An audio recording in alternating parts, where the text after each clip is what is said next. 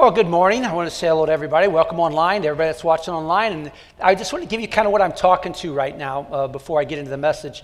There's about 10 people in this room, and 4 of them aren't live. I had set up The Rock, Wonder Woman, Elf, and Harry Potter where I could speak to and focus. So it's a little bit weird for me, but I'm excited to give the message that I have for you. And here's really the goal. The goal today is to give you some perspective and some peace and some truth straight from Jesus. And I think if we sit back and listen, that we'll gain quite a bit in the next 35 or so minutes. I want to show you a couple pictures that were from this week. Herc went around, and because of your generosity, we had some funds we were able to give to the pregnancy help centers and to 2 of our food pantries in the area. So we've been distributing those funds. So here's just 2 photos real fast, if you can look on the screen. This is, I believe, the Arnold Food Pantry, and we wrote them a nice big check on your behalf to tell them that we're supporting what they're doing at this time of need for everybody. We're able to step in. That's what the church does. That's what people do. The next photo, if you show it, that's at the Pregnancy Help Center to help people that are going through their pregnancies right now and people that have had their children that are up to age 2. They give free diapers and formula, so we wanted to support them during this time period. And all in total, we're going to give out over $25,000. And I just wanted to say thank you. For those of you, the 6 or 7 people that are here, why don't you give them a round of applause if you can for the, overwhelming, right. Well, here's a kind of a joke story I read this week that was on the internet. And I thought this is appropriate to start off this message. This guy went into Costco, and he was hunting for hand sanitizers. And as he goes to the section, he realizes there's no hand sanitizers in that section at all, but there's a man standing there with a cart, and it's totally full of hand sanitizers. And this guy, as he's thinking about it, is getting madder and madder. He's saying, this is just ridiculous. He said, here, people need hand sanitizers right now, and this guy's hoarding all these hand sanitizers. And he said, we shouldn't be doing that. We should be generous. So he's looking at the empty shelves and looking at this guy, and finally he says, I just can't take it anymore. So he lets into the guy. He starts telling him, he says, this is ridiculous. You hoard all these hand sanitizers. He says, what's the matter with you? People need this. He said, you should put every one of those back. You don't need all those. This is it's just unconscionable what you're doing. The guy finally in patience looks at him and says, well, sir, he says, are you done? And he says, yeah, I'm done. You know how I feel. And he goes, well, could you please move out of my way where I could restock the shelves? I work here. Now, Josh is laughing. I don't know if you're laughing at home, but I thought that was a good one. Here's the point. At this time period, we can get into time periods where we read something into something that's really not there. We imagine sometimes the worst. We can't imagine the best. We can only imagine the worst during this time period. The situation, we say to ourselves, it's not what it seems. In fact, it's worse. And that may be true, it may not be true, but that's how our imagination runs. You miss the positive because you're only looking for the negative. Here, this guy in that Costco situation was getting ready to restock the shelves. He missed the whole positive and tried to turn it into a negative. You respond totally wrong because you imagine things that are untrue before the facts are in. That's what can happen. And especially during this time period, this coronavirus, where things change daily. We read into so many things that cause what I believe is what we're going to talk about today, worry. Today's message is titled, How to Win Over Worry. So just by a show of hands in this room and at home, how many of you guys want to win over worry? All 7 of you want to win over worry. That's great. And at home, I think it's the same way. I want to win over worry. So I'm going to try and make a case about worry. I'm going to then come back to Jesus, who has some very straightforward, impassioned things to say about it, but only over 3 paragraphs. He only spends 3 paragraphs talking about worry. But there's so much richness in those 3 paragraphs that I think if we apply it, we can win in this battle over worry. So here's some things about worry. 5 things about worry that we have. 1, it damages your health, physically and emotionally. If you worry, it damages your health, physically and emotionally. 2, it consumes your thoughts. Worry consumes your thoughts. If you're worrying about something, you think about it so much that it's just consuming. You can't see, you don't even know what day it is half the time because you're consumed about it, or you miss birthdays because of it, or you miss celebrations because of it. Worry consumes your thoughts. The 3rd thing is, it disrupts productivity. If you're a worrier, you produce less. If you're worrying about something, it normally immobilizes you. 4th thing is, it negatively affects how you treat others. People that I've been around, the times I've been around worry, the times I've worried, it's not been good for those around me. It's not a positive for them in any way, shape, or form. The fifth thing is it reduces your ability to trust in God. It reduces your ability to trust in God. You really, if you worry, you're putting so much emphasis on the problem and not enough emphasis on the solution or in trust in God. And it does that. And the last thing is it spreads to those around you. I would encourage a lot of you that have children to watch your worry factor. If you're not going to win over it, to watch it. And be careful about being worrisome around children and so forth. It infects other people. I'm trying to think back about my first time when I worried, when I knew I was worrying. And I can almost pinpoint it. It was in third grade. I was about 8 years old, and we had just moved from Indiana to Missouri. And we just had the home that we'd moved into. There was a big window in the bedroom. And in that bedroom, I was sharing that bedroom with my older brother, Steve. He's a year and a half older than I was. So here's this big window, and we have 2 beds. And I had to make sure that Steve's bed was near the window, and my bed wasn't, because I was worrying about a robber or somebody coming through those doors to get me. That's what I thought about. And I know this doesn't sound brave or anything, but I thought, you know what? If Steve's there, at best, he could fight the robber. Now, that's an 8-year-old mind. At best, he could fight the robber. And at worst, I was thinking, at worst, they'll get Steve and they won't get me. That's what I was thinking. But I don't know, we just sort of thud, but I guess that was part of the thought of it. But anyway, here's the point. That's what I was worried about. And I'd go to bed, and I remember thinking about this over and over. When I went in the bedroom, Steve, are you in bed? Steve, are you okay? Steve, are you here? And that went on for, I don't know how long it went on. Maybe until I just finally started to realize it wasn't anything to worry about. And I want to make this statement too, or you can get this out. Worry is not the same thing as fear. They're close brothers, and certainly fear can turn to worry, but they're not the same thing. And fear can be a good thing for you. Fear can actually cause you to not do some things. Fear can cause you to make some good decisions. And just to make this statement, to have you understand that, I'm afraid of the fire that's in my fireplace. I am. I mean, if I stick my hand in it, I'm afraid of it. But I'm not worried about it. I mean, it stays in the fireplace. I'm afraid of it, but I don't worry about it. So it's not like that. That's what fear can do. Good fear can help you. But bad fear leads to worry. And worry is never good. Fear can prevent problems. Worry can only cause problems. I'll give you another statement. I'm afraid of high ropes courses. I'm afraid of high ropes courses. And some of you know where I'm going with this. I was on a high ropes course, I don't know, probably 7 or 8 years ago, I guess it was, maybe longer. And on this high ropes course, when I got up there, I realized I was afraid. But here's just a photo. You can just laugh. This is going to give you something to look at. Here's about a 30-second or 40-second video you can turn to and watch. This was me on the high ropes course quite a few years ago. Here you go.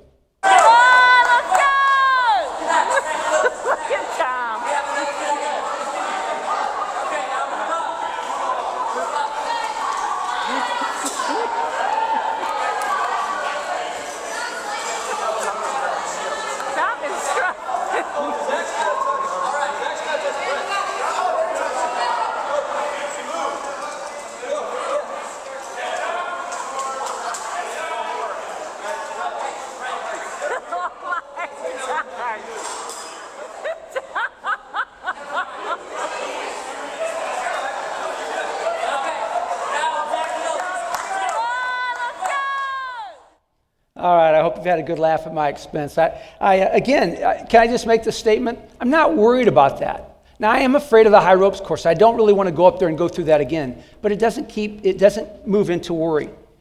Fear, I just want to say this again where you get it. We should be afraid of the coronavirus. We should be. It's something to fear. It is, but it's nothing to worry about. And hopefully, when you see what Jesus says about it, you'll understand what his perspective would be. I think if Jesus walked through the doors, he says, of course the coronavirus is something we should be fearful of. It can do great damage, but it's not something we should worry about. And he's going to tell us why that is so important. Worry can prevent you from finding peace, joy, and hope in every circumstance. God does not want us to worry, and we don't have to. Jesus addressed this. in a talk he gave at a mountainside to thousands of people 2,000 years ago. So that's where I want to bring you. Jesus has been talking, they believe now, for a couple days, or at least they think this is a 2-day talk. And towards the end of it, he's talking about every topic he can. And thousands of people throughout the region had gathered to watch him speak. And Matthew recorded his words. And what Jesus said about worry was very straightforward, very easy to understand. This is not something that's going to take us long. In fact, the rest of this message is only about 15 minutes or so. But if you can hone in on what he said, if you can learn to apply a couple of his principles, I can promise you that worry won't be part of your world. I want to say this in a way that hopefully will bring hope to many of you. I've really not worried about this whole thing because of this teaching. I've applied this. I've learned to apply this a long time ago. I'm not a person that has many worries. Now, there's some things that I fear, but they don't lead to worry, an unhealthy worry, a worry that impacts me and those around me. And I think that's what God would want me to say for all you today, and I think that's what he'd want if he walked through the door right here. So here's the words that he started off with, and I'm going to break it down as we go through it. It's found in Matthew chapter 6. We're going to start with verse 24. Here's the words of Jesus, Matthew 6:24. He says, "No one can serve two masters. Either you hate the one and love the other, or you be devoted to the one and despise the other." Now just stop right there before I finish reading it. So he's making this statement, speaking to thousands of people. He says, you can't serve two masters. In other words, if one boss is over here telling you to do this, another boss is over here telling you to do this, and you say, yes, yes, and they contradict one another, you'll eventually lean towards the one and not like the other. That's basically what he's saying. A very easy understanding. You can't serve two masters. One tells you something, the other tells you something, and you'll eventually say, I love this one, but I don't like this one. If you've ever had in a business where there's been two bosses, you understand that principle. You can't serve two masters. Either you'll hate the one or you'll love the other, or you'll be devoted, which means you'll pay attention to, you'll give your thoughts to, you'll give to that one, and you despise the other. So Jesus is saying there's a simple deal here. If there's two masters and you're going to be devoted to one of them, meaning you're going to think of them all the time, you're going to wonder what they say, what they do, you're going to follow what they say, you're going to be part of that community, that's going to resonate with your heart. He says you'll be devoted to one and the other you despise. So then he goes on and speaks to everybody at this time period. And then he says this, you cannot serve both God and money. Now this is not a money talk. This is really a devotion talk. And what Jesus is saying here, the two masters are money and God. And all the people that were here that wanted to hear about Jesus, I believe a lot of them had known the things that Jesus had done. And I believe a lot of the people there for only one reason, to enrich themselves. To find a way to be around the one that could become the king or the one that could heal them or help them. So Jesus makes this a straightforward statement. He says, you can't serve both God and money because, see, money's telling you this. Hoard it, keep it to yourself, use it for your own selfish purposes, and then God's telling you something else. And you'll either hate the one or love the other. That's why when you talk to people about going to church, a lot of them say all they want is your money. And I can tell you this from the bottom of my heart. The only thing that God wants from you is your heart. He could care less about your wallet. If he gets your heart, then he gets your devotion. And then it goes from there. He never has come worrying about your money. So if that's the statement, then I've often found people that make that kind of a statement that they are devoted to their money and they just haven't yet figured out how to be devoted to God more. And so he makes that statement. He starts off. He says, focus your devotion. Your devotion, what you're devoted to, your devotion will impact your emotion. And now here's just a quick example. Not to push on this, but your 401k has probably gone down quite a bit. How's that your emotion with it? Is your devotion to that make it where you think the sky's falling in? Or is your devotion to God where you say, it'll be all right? He's going to take care of everything in the end. Your devotion will determine your emotion. Think about money. That's what they were worried about, and I think that's why Jesus spoke about it right away. So he goes on in Matthew 6, 25 through 26, after he makes this devotion statement. Can't serve two masters, devoted to one, the other, and he makes this statement. Therefore, which connects the first sentence. He goes back to connecting the first sentence, which obviously was you can't serve two masters. You'd be devoted to one. Then he says, therefore, since you can't serve two masters, Therefore, I tell you, and then he says this, do not worry about your life, what you will eat or drink, about your body, what you will wear. Is not life more than food, and the body more than clothes? So he makes a statement. And a statement is, quit worrying about your life. And now what they would have worried about at all times was what they eat, drink, or wear, because that was a common thing at that time period. You don't have refrigerators, you don't have places to store stuff, so you constantly have to daily get those provisions. Your food, your water, and they didn't have a whole lot of clothing. So he says, isn't life more than just those things? And then he gives a key phrase to today. This is the key teaching. If you're at home and you're getting coffee right now, put it down, pay attention to this, because this is the one that keeps me from worrying and always has. It's this phrase. He says, verse 26, look at the birds of the air. They do not sow or reap or store away in barns, and yet your heavenly Father feeds them. Are you not much more valuable than they? So he makes a basic statement. Can't serve two masters. You'll be devoted to one and not to the other. He gives it a parallel at that time between God and money.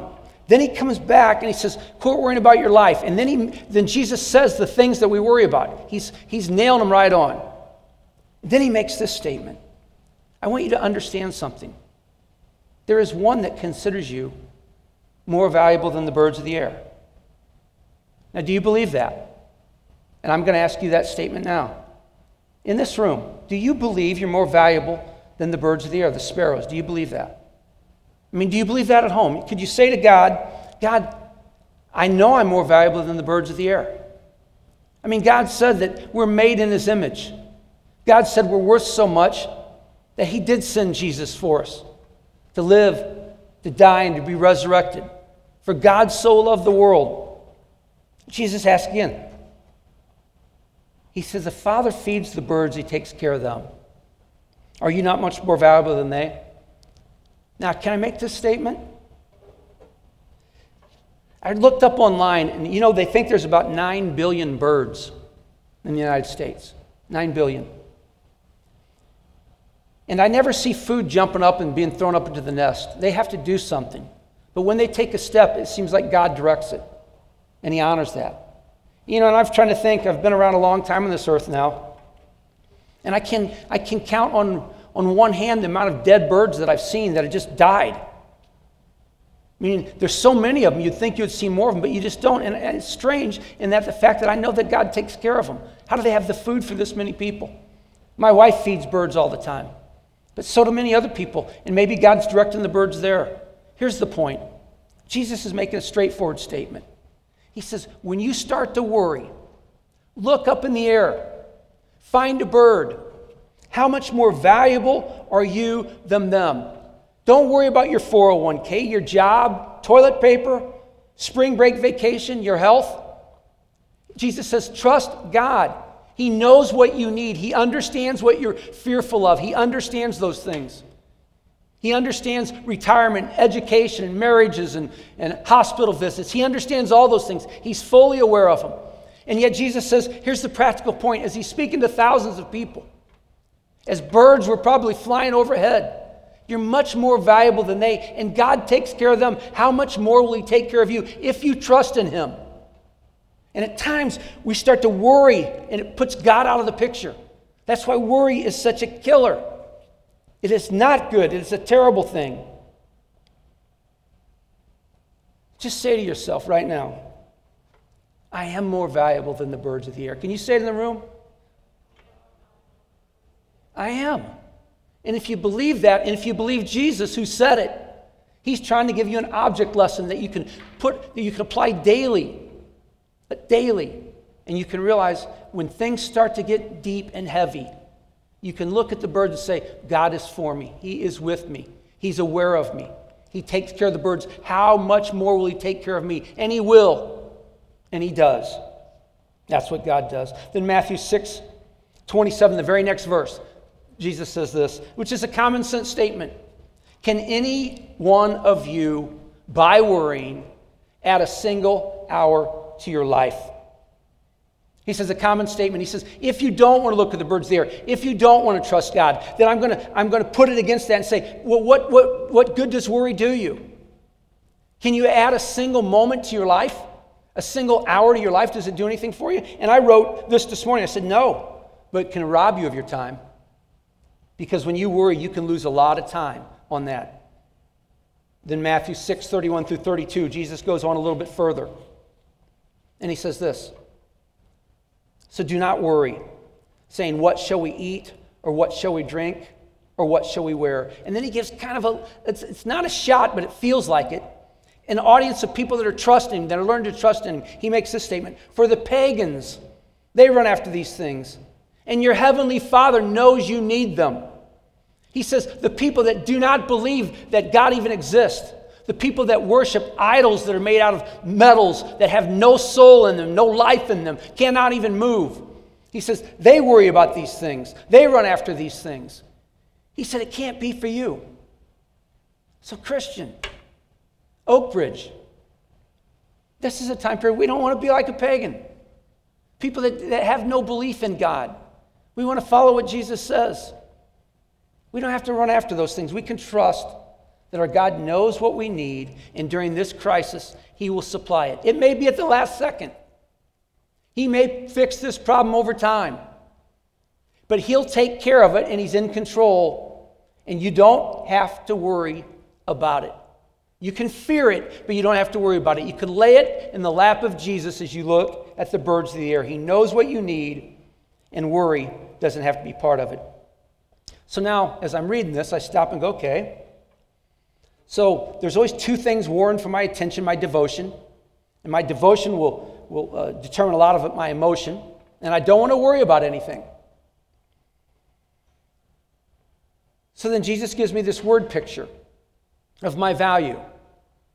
Much more than the sparrows in the air. Now we know it's greater than that. We know it's worth Jesus. That's how valuable we are to God.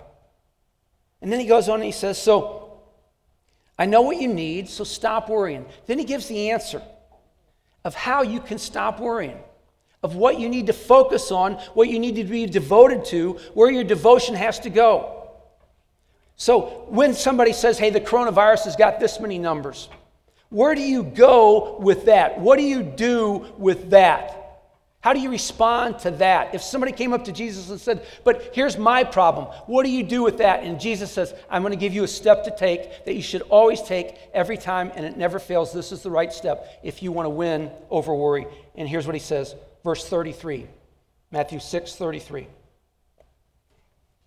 But seek first his kingdom and his righteousness, and all these things will be given to you as well.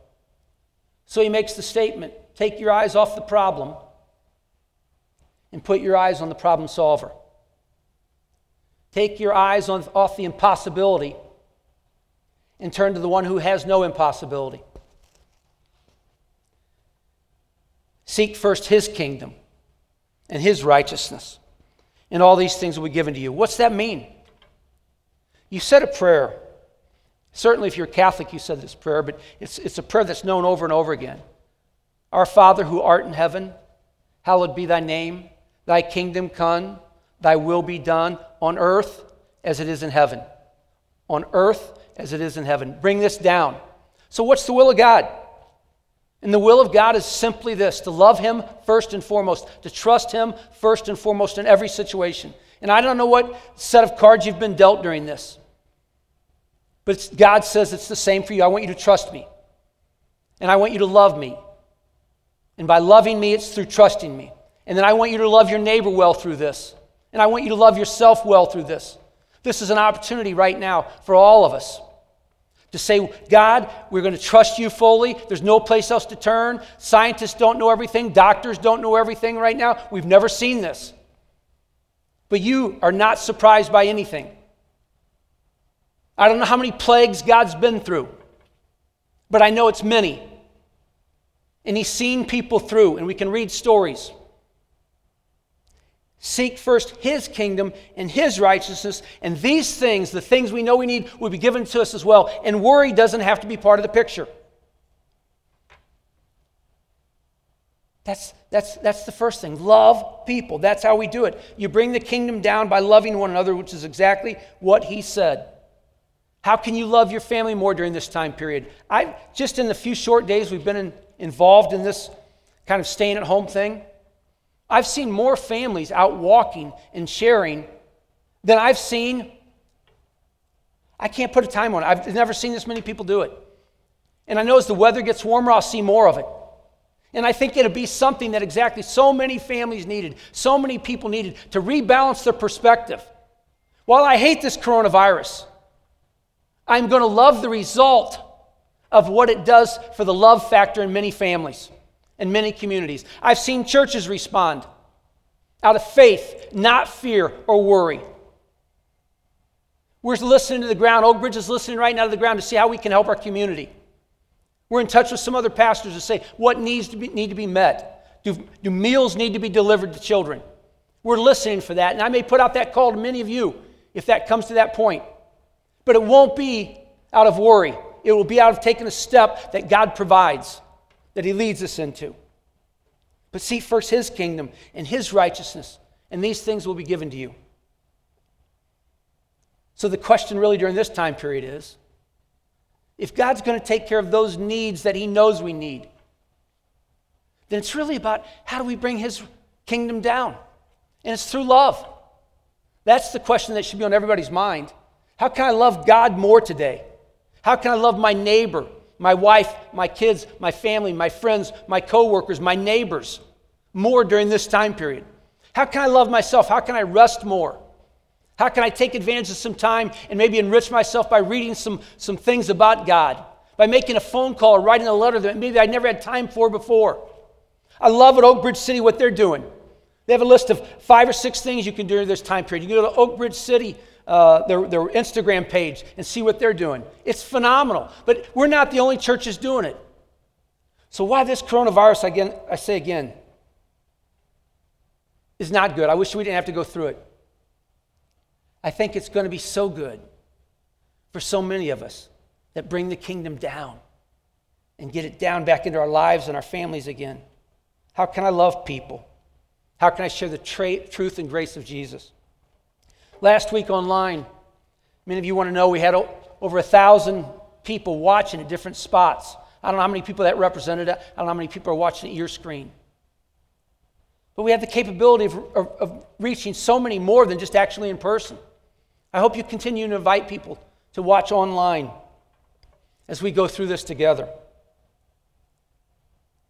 As I get ready to close, I want you to trust God. Not with the what ifs, because that leads to worry. Well, what if? But with the even ifs. Even if you fill in what it is, we can trust God. We don't have to worry. We can bring the kingdom down. We can love well. We don't have to hoard. We can be generous. We can trust that God resupplies us.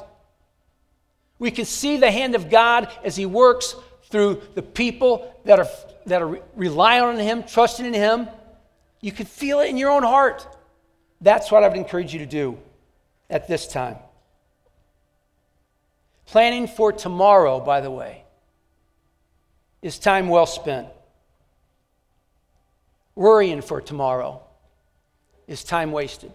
It'll get you nowhere. I can say that's just about what Jesus said. About 3 paragraphs.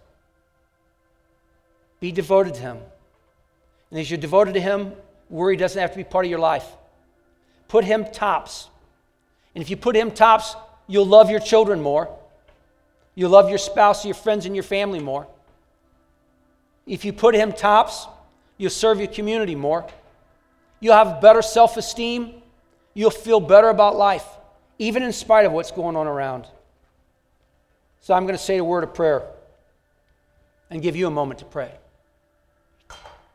Father, I want you to hear the prayers of those of us in this room. Father, I thank you for all you've done. I praise you for all you're going to do. I thank you that Jesus wrote this 2,000 years ago. He doesn't want us to worry. He's in control. He's aware of things that are happening.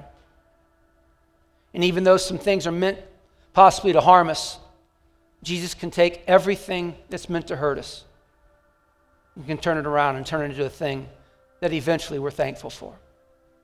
God, I pray for those that are sick, that have been stricken by this virus.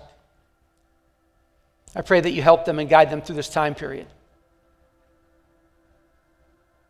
Dear God, I pray that we understand that we can trust you in life and we can trust you in death. God, our hope's in you. May we reread Matthew's, his words in chapter 6 again and again. May we look at the birds of the air, and may they have a different impact on us than they've ever had before, at least certainly during this time period. When we see a bird, dear God, may we call to mind how much you love us. May we be reminded of that. God, I pray for the person who's just in the midst of worry, that this frees them from it. Father, we thank you for all you've done, and we sing this closing song, this anthem to your Son. May you touch our hearts. May you lift our burden. May we leave it at Calvary. It is in the mighty name of your Son, Jesus, that we pray. And all God's people said, amen.